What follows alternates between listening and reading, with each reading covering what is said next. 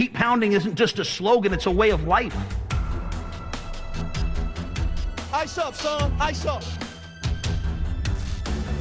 They want to be the very best that they can be in everything that they do. I think when you have that mentality in the locker room, you can be special. When you have it with your coaching staff, you can be really good. And when it starts with your owner and it starts with your GM,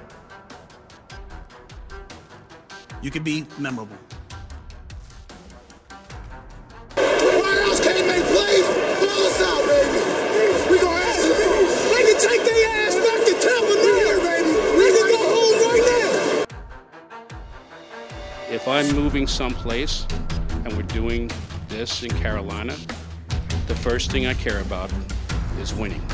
The second thing I care about is winning. And the third thing I care about is you guys are smart. So you win a lot of ways, and I don't like to lose it anyway.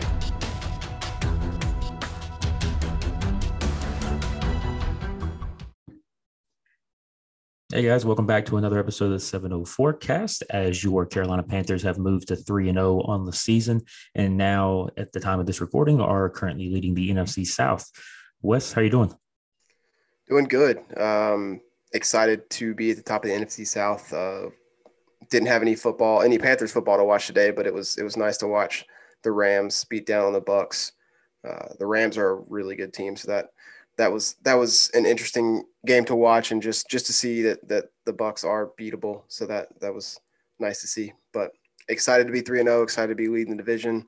But that does come with a little bit of uncertainty with some injuries moving forward. Yeah, obviously we'll touch on that here in just a minute when we get into the recap of the Texans game. But yeah, some major injuries that we're just going to have to deal with here going forward. This will just be me and you today. Corey actually got married yesterday, so congratulations to him. He'll be back later this week, hopefully. But yeah, you know that. I mean, I'm happy the Bucs lost. I mean, they kind of got exposed. That secondary is pretty awful outside of Carlton Davis. I know Ross Cockrell gave up a couple. I mean, the Deshaun Jackson revenge game, I guess you would call it. But the Rams look really damn good. Yeah, they're the full package, and that's kind of something I was talking about way back when we talked about Stafford being a possibility to the Panthers. We just kind of thought the Panthers were further away, and they still may be. And I think they're a year or two out from being really, really contenders. They're a good team, but not a great team. I think the Rams are that full team, and that's part of why Stafford made more sense to them to me right now. Yeah, it's scary how much of an upgrade Stafford is over Goff and that offense. I mean, doing the things that they want to do, and obviously push the ball downfield. I mean, Cooper Kupp's looking like a damn all-pro out here. Just things are rolling. Only thing that may end up hurting them in the long run is if their running game stays healthy, but they'll make do with it right now with Henderson and Sonny Michel. So we'll see what happens. But yeah, let's take a look back at Thursday night. The Panthers won 24-9, I believe. It seems like it was forever ago, and my days are running together. But yeah, the key takeaways of that game: Sam Darnold throws for another 300-yard. Has another 300-yard game. The injuries to J.C. Horn, Christian McCaffrey. We'll touch on those here in just a second. Looks like McCaffrey's going to miss a few weeks with a hamstring strain, and then JC's deciding what to do with 3 broken bones in his foot, talking it over with family, doctors, the team, seeing what's kind of the best option for him moving forward for the rest of the year. Originally, I thought a broken foot, probably back 6 to 8 weeks, but it turns out it's looks like 3 different bones broken in his foot. So at this point, I probably would say he's probably going to opt to shut it down for the year. I don't know. I know the report came out today that we've reached out to Richard Sherman. There's a Scott Fitter connection there, and we'll discuss that when we finish wrapping this up. But yeah, I mean, DJ Moore had a hell of a game, 12 targets, 8 receptions, another 100-yard game, and another touchdown, I believe. No. See, like I said, it's been all 3 rushing touchdowns from Sammy D. That's right. Tommy. Yep. The Tommy Tremble end around play. Great play by Joe Brady. We talked about opening up the playbook last week, and now we're starting to see a few wrinkles here and there. I think Joe Brady had a heck of a game as far as calling it. Sam did what Sam's done so far. There was 2 fumbles where the offensive line kind of felt that pressure and gave it up in a bad way. The offensive line looked pretty horrendous, especially after CMC went out of the game. Houston was getting pressure anytime they wanted, and Sam did a pretty damn good job of navigating the pocket and stepping up and making some tough throws when he was getting hit. I know there's that one to DJ where he had 3 guys on him after he got hit when he threw the ball. So with all the uncertainty coming into the season at quarterback position, I mean, Sam Darnold sure looks the part. Yeah, and we were talking right before we came on here, and I was kind of taking a look at his numbers compared, and I mean, statistically, Darnold has been a top 10 quarterback in the league this year.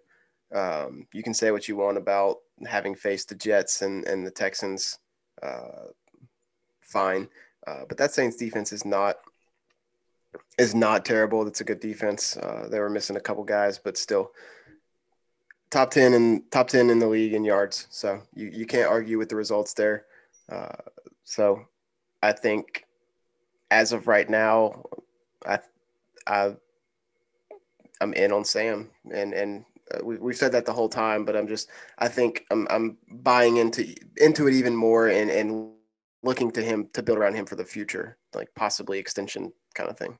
Yeah, at this point, there's no reason not to be thinking that. I mean, you look at the throws he's making and the misses that he has. I mean, I talked about this in our message this week, but when he does miss, it's not where the ball's almost picked. He puts it where either our guy gets it or nobody gets it. There has been a couple of throws where he's tried to force it, and those have led to almost near interceptions. But for the most part, the accuracy has impressed me. The navigation of the pocket, meaning being able to step up under pressure, and then he's at three 300-yard games to start the year. So, I mean, he's doing everything that you want. I guess the only thing that I guess maybe is a worry or maybe even a concern is just the lack of Robbie getting involved. Yeah, and that's something I was wanting to get into is just the target share again this week, and obviously DJ got his share of the targets, and it's looking like he's going to be 10 to 12 targets a game pretty consistently. So DJ has definitely emerged as Sam's favorite, but that second spot has really been up for grabs all season long. Outside of McCaffrey, I'm just talking receivers, but with McCaffrey's injury, Terrace Marshall was second in targets for the week with 5 targets, 4 of those being catches. Chuba came in tied with him, 5 targets, and then Dan Arnold at 4. Robbie with only 2 targets with 1 catch. I don't know if teams are trying to take Robbie away, and I haven't noticed that when I'm watching and or rewatching. I haven't noticed that teams are really trying to take Robbie away. It's really just been Sam not looking for Robbie. So I don't know what the reasoning for that is.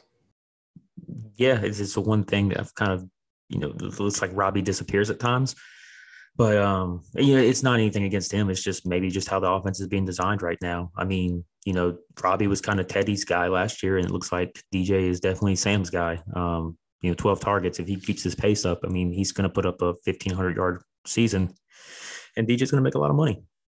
So those are things just going to happen. And now with Christian out, that looks, that's 6 to 7 at minimum targets that are becoming available. So, I mean, I don't think Chuba's going to, be able to replace Christian. Nobody can really replace Christian. I mean, the offense has shown that it does a good job last year with Mike Davis, but, this is a rookie running back behind a line that's not built to rely on the run game.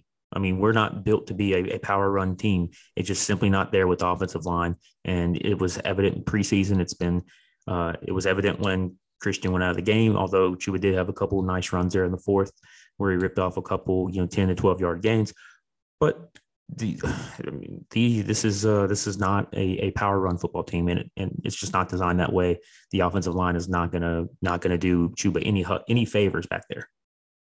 Yeah, and I think Chuba stepped up and did as much as you could have expected from him on Thursday night. He ended up with 14 touches for 79 yards. So that was split pretty evenly between the run and the pass. So if you can get that from something similar to that from him, and then you give Royce Freeman another 10 carries maybe, and I think and a couple catches for Royce as well, I think you can somewhat duplicate McCaffrey's production to an extent. But what you can't duplicate is the other team's game planning to stop McCaffrey. They can now game plan to take away DJ, to take away Sam's read, to really get pressure on Sam, like you talked about. That was what was happening with the Texans. When you take away Christian, you take away a full dimension of the offense. Yeah, and somebody's going to have to step up during this time. I mean, it could be Chuba, it could be Terrace, it could be Dan Arnold. I mean, you don't know. But I don't think there's one person on the team, DJ included, that could ever step up and take over McCaffrey's share. I think it's got to be a group effort, and everyone has to step up 2-3 targets, catches, rushes a game and pick up that production, that 150 yards a game, all purpose. Right. I mean, and looking back at Tommy Tremble's game on Thursday night, he had some nice plays drawn up for him. So, Matt Rule said that he would, have a growing role in this offense. So things to watch for. I mean, that rushing touchdown on the end around, that caught everybody by surprise. I wasn't expecting that to be a play called down in that part of the line, but you saw it worked. The Texans obviously didn't know what to expect. Touching back to it, it's just going to be interesting to see, how much of an effect this has on the offense. Now, personally, I'm a little bit more worried about JC's injury and how that affects the defense, because the secondary is where we couldn't really lose anybody. And Dante's kind of shown in the past that he has problems covering number one receivers, and we're back in the situation. So what are your thoughts on the JC injury, and how do you think this affects the defense going forward? Yeah, it's tough. We were sitting there, there were like 3 injuries back to back to back, it felt like. And the others were minor. Christian's was quite a bit earlier in the game, but just sitting there like, goodness, when is this going to end? And the first thought was just my first thought during that is it puts Dante into that number one role, and we've seen what that looks like, and it's not great.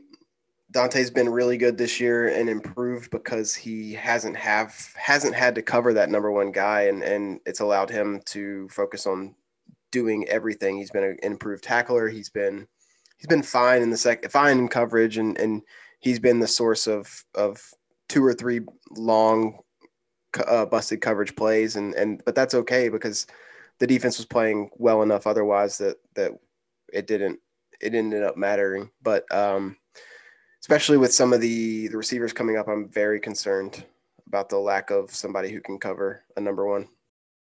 Yeah, it's been really nice having JC back there and having an actual lockdown corner for the first time in what seems like years. I mean, even I wouldn't have necessarily considered Bradbury one, but, probably since Norman.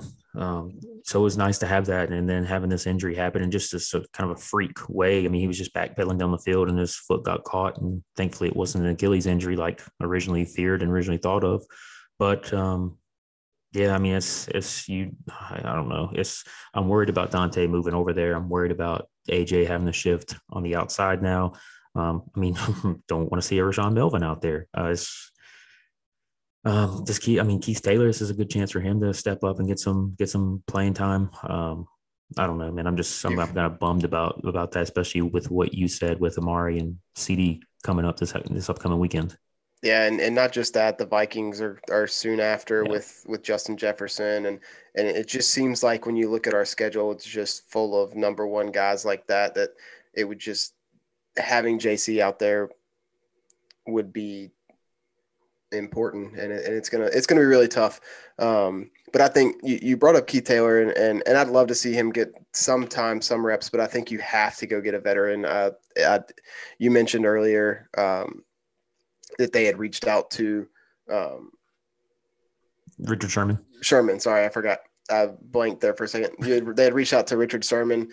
If that's who it is, fine. He's obviously lost a step. There's a reason he's not signed right now. But you've got to go get somebody to put out there, even if it's just somebody to mentor Taylor and split some time with him. I don't have an answer, but you can't stay put, because I think that's, and furthermore, I think that he should shut it down for the season. This was never going to be the year. Mm-hmm. Get it fully healthy. I think when Greg broke an ankle or a bone in his foot and he rushed it back, he just he broke that same foot like 3 different times because he just rushed it back. Yeah. Richard Sherman would be an okay signing at this point. This point in the season where, we're not going to sign some crazy contract. It'll be a 1-year deal and you'll get him for cheap and fill in the gaps. At this point, you can probably think that Phil Snow is going to dial up more blitzes, and we could probably see that in at least the coming weeks moving forward, because if you can get to the quarterback and the quarterback have less time to throw the ball, then, your secondary has less time to cover. So that's probably something I would watch for moving forward. We've done a really damn good job of getting to the quarterback, and probably we lead the league in quarterback hits. So 3 straight games, 1.5 sacks for Reddick. He is on just an incredible pace. Teams aren't going to be able to double team everybody, and that's what we talked about. And it's so far, Burns has kind of been the guy who's been getting more of the attention, and Hassan's been the beneficiary. So I'm interested to see if that changes. Yeah, one thing while we're on the topic I do want to point out is, and if there's any criticism I have of Phil Snow, this is it. Brian Burns is dropping back into coverage way too much. Yeah, I don't know what's up with that. It's just that zone flat coverage, and he's gotten he's gotten at least 1 bat down that I can remember from it, and sure, that's all fine and good. But when you can send both Burns and Reddick to the quarterback, the odds of getting there just are increasing. So I don't quite understand why you send arguably your best pass rusher back, drop him back so often. I don't. Yeah, he's obviously wants to show different looks. We kind of switched up to a different formation there for the majority of the drive that the Texans did score that touchdown on. Davis Mills just kind of picked it apart because we shifted more to a soft zone, and that was pretty evident. They worked their way down the field. We didn't get any pressure. And that's kind of what happened at times there. That's when we didn't take advantage of it at the end of the first half. And then even the start of the second half, the defense looked kind of, rough. And then Justin Burris obviously had his injury with the groin. So I don't know what's going to happen there, how many games he's going to miss. But Sam Franklin did look pretty good in some extended playing time on Thursday night.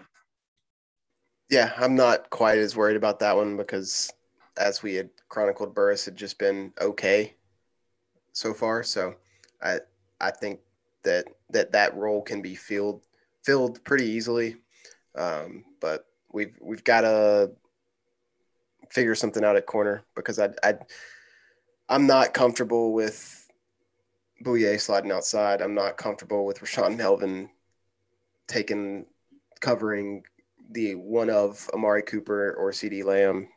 I'm just not. I'm not interested in seeing Amari or CD. At that point, you're not going to be able to stop this offense, and then you have Zeke in the backfield. It's gonna be a tough test. We'll talk more about it this week, but not looking. This is a game I'm worried about, and it's gonna be tough. It's gonna really find out a lot about this defense next Sunday. Yeah, how nice was it not to have to worry about Joey Sly? It was great to have Sly on the other side on the other team for once. yeah. He missed a PAT pretty early on, so it's the irony in that. I was traveling and wasn't watching with my wife, and she texted me and said, "Sly just missed a kick. I didn't know, the one that was on the Panthers used to be on the Panthers. I didn't know he went somewhere else." Like, she knew he wasn't our kicker anymore, but she didn't know he was good enough to actually play for somebody else, how bad he had been for us. Yeah, and they even mentioned it when they decided not to kick that long field goal. And Aikman said, "Yeah, Joey Sly has a hell of a leg." And then I'm like, "Yeah, you just don't know where it's going." Yeah, I think I texted in the group message, like I wanted to see him try and kick that 60-yarder and miss it 30 yards right, but Yeah. have plenty of leg on it. That's what we've come to expect out of them. So it's nice to see another fan base have to suffer through it for a while, and then to see their beat writers on Twitter saying that Fairbairn couldn't come back quick enough. Man, that's funny. But talking about this, we said we were worried about the secondary going against Dallas's offense. I mean, we struggled with Brandon Cooks, and we talked about that last week when we were previewing this week's game.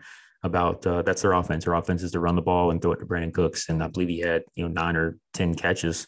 I mean, just we struggle to stop him. So if we can't stop him, then I mean, just imagine what CD or Amari possibly could do to us.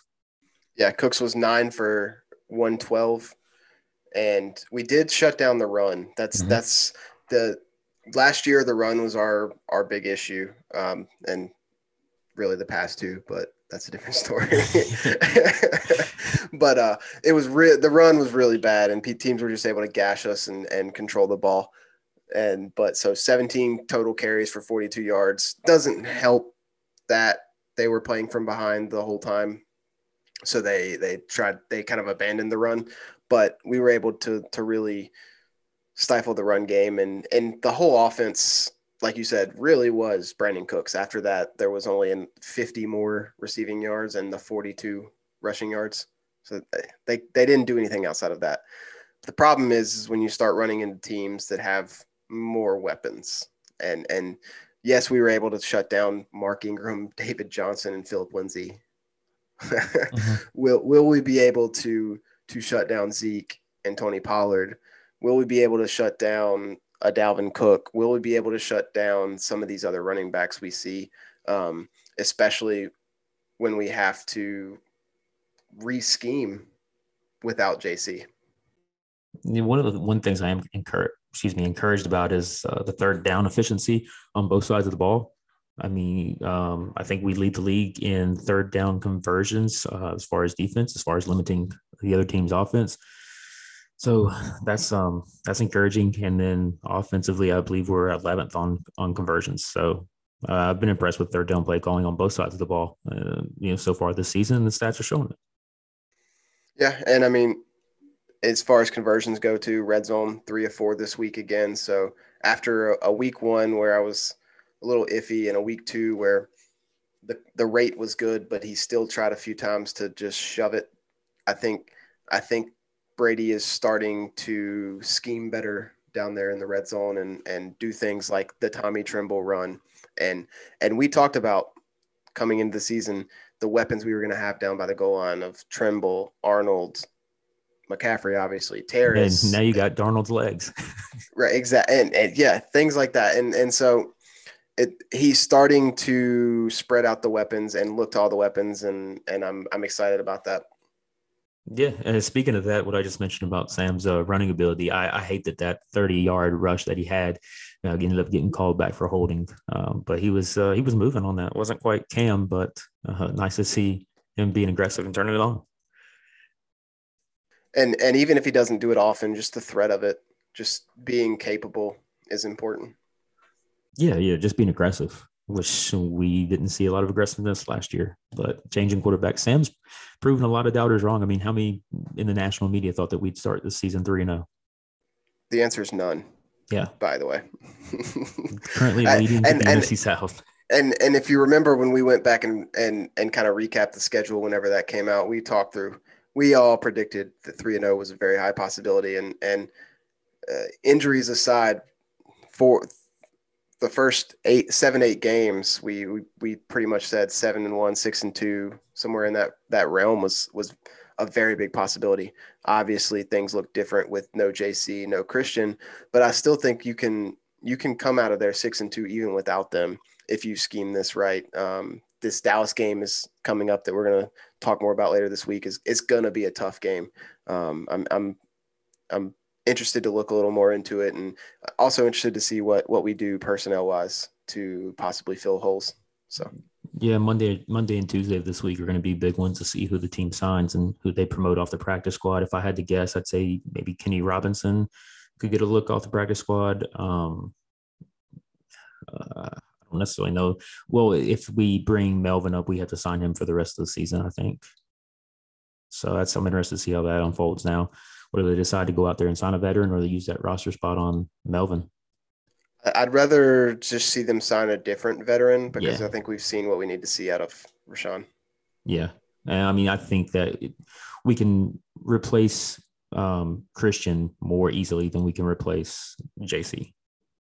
100%. And it's not, like I said before, it's not you're replacing Christian with Chuba and the splitting of Chuba and Royce. You're replacing Christian by getting Terrace a couple more targets, by mixing in Tommy Trimble into some weird scheme plays. Even guys like Alex Erickson and Brandon Zylstra getting a couple extra targets can be a product of Christian getting not 10 targets. So it'll be interesting to see how the ball spreads out. Yeah, and if this is going to change anything on the kick returns or punt returns with Chuba looking like the starter moving forward. I mean, they did have some interest in Duke Johnson after the injury on Friday. I don't know if he came in for a visit or they just reached out to him, but that's a name to watch this week as well to see, if they decide to spin a roster spot on a running back. Yeah, and last thing I'll say about the Christian injury, we talked about it for the first 2 games. His load wasn't sustainable, and when you carry the ball, when you touch the ball 29 times in a Sunday game and then have to turn around and play on Thursday, that's hard on somebody's body, and his body gave out. His hamstring. There's no doubt in my mind that's not because of two. It happened because of 2 things: overload overload and short week. It's the 2 things. He was overloaded in a short week, and in that game they were trying to give him more rest, but the damage was already done from the week 2 game, a blowout at that. And when he comes back, you've got to be smarter with him. I know he's the type that wants to be on the field all the time, but as a coach, you can't just give in your player just because they want to be on the field all the time. You've got to manage his load and cut it down to about 70% of what it is. Yeah, it was so weird, like how he pulled it, because it was almost on that hesitation, and you just never saw him limp or anything, and then he just walked off the sideline. Oh. But I mean, once they found out that he couldn't push off of it, that was it. If I had to guess, I'd say this is probably like a 3-week thing. Just there's no need to rush him back, especially with how the schedule looks over the next couple of weeks, especially the start that we've had this season as well.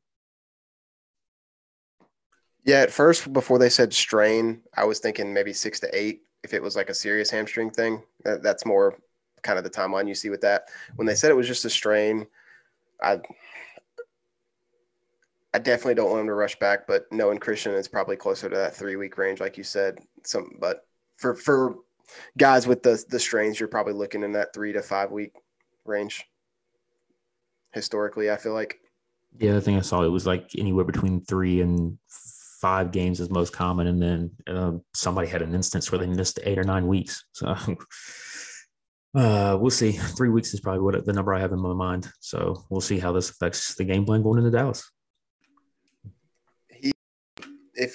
Do you think if we go, let's just say we are able to pull out 3-0 again, 3-0 in the next 3 games, so get to 6-0, do you think that you think that pushes him to sit longer to get it back fully healthy, or and vice versa, we go 1-2 after the 3-0 start or something along those lines? Does that push him to come back and he's not at 100%? What do you think? I mean, the next 3 games is I can't even say tough stretch. Looking at this right now, say we lose Sunday, then we got Philadelphia and Minnesota at home. Minnesota's defense is non-existent this year. It's god-awful. It's terrible. The secondary is terrible. Patrick Peterson's not what he was. Philadelphia, that's a winnable game there as well with the way our defense plays, and that's at home. Without JC and Christian, with JC and Christian, I say there's a chance to go 3-0 in those games and get to 6-0. Without JC and Christian, I think that's 2-1. All right, so then that puts you at 5-1. And then you have the Giants, the Falcons, the Patriots, and then you have a test with the Cardinals. The Giants, Falcons, and Patriots have all looked not good. Yeah. The Patriots look the best of the 3, but the Patriots have not looked good. So I say that to say these 3 games are the tough of those 6, the next 6. So if we go 2-1 and we're coming up against the Giants, I'm not sure Christian needs a rush back for that game. I mean, that's interesting. I mean, you legitimately look at the schedule and you tell me how the Panthers may not end up being 9-1 going into a November 14th game against the Cardinals. Cardinals are the real deal, but there's the Eagles. To me, the 2 the 2 likely loss chances are Dallas and Philadelphia. If you can pull out one of those, that puts you at, you said 9-1. Yeah. The only game. Okay. Well, so if the Cowboys, the Eagles, and the Vikings, that stretch right there. If we go 2-1 and then we win the next 3, we are 9-1 facing the Arizona Cardinals. And the Cardinals could come into that game with 7-8 wins. So that could be a really fun game right there. Mm-hmm. That offense is tough. And that's a game I really worry about, just like against Dallas. I mean, their offenses are that pass rush too is really concerns me with our offensive line.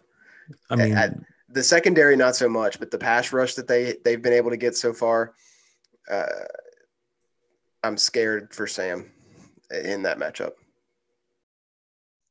If we can just get out of this week's game with no major injuries, then I definitely like how the schedule looks out heading into. I mean, even after Arizona, you have Washington at Miami. You don't know who even is going to be playing quarterback for them at that point. And then you have the Falcons. Yeah. Let's Scott, just use the first rounder next year to go get like an elite corner, and then don't re-sign Dante. And we'll walk into next year with whatever elite corner you traded for and JC. Just go do it. Spend all the money we have in cap next year on the offensive line. Yeah. I don't see a problem. I don't see a problem with that though, because you don't have a first and second round pick. But if you sign some competent offensive linemen and you've traded for another elite corner, what else do you need to do? The only holes on this offense, okay, so you'd spend the offseason resigning anybody that you needed to resign, and then you spend the rest of your money at the only holes that you have, which is the secondary and the offensive line. Yeah, so that by trading, you've already filled the one hole of Dante walking. So I'm not saying that's going to happen, guys. I'm just saying that's what I want him to do. It's more than likely going to be a veteran 1-year deal of somebody who's sitting on their couch or somebody who's on a practice squad somewhere. Yeah, and there's not any corners right now asking to be traded that, to go out there and make that big splash at the moment. Yeah, unfortunately. Yeah. So but I've seen crazier things, and Scott's a magician, so. I mean, yeah, just like the Marcus Peters, Jalen Ramsey trade from a couple years ago. You knew Ramsey wanted out, but I didn't, you never saw that those two would be traded for each other. We'll see how it shakes out. So, let's wrap this up. We'll get back with a preview from Dallas this upcoming week, and hopefully the Panthers can try to improve to 4-0 on the season and remain one of the four undefeated teams in the National Football League. So, Wes, anything you want to add? No, just enjoy the good season, injuries aside, and let's try and get a win coming up.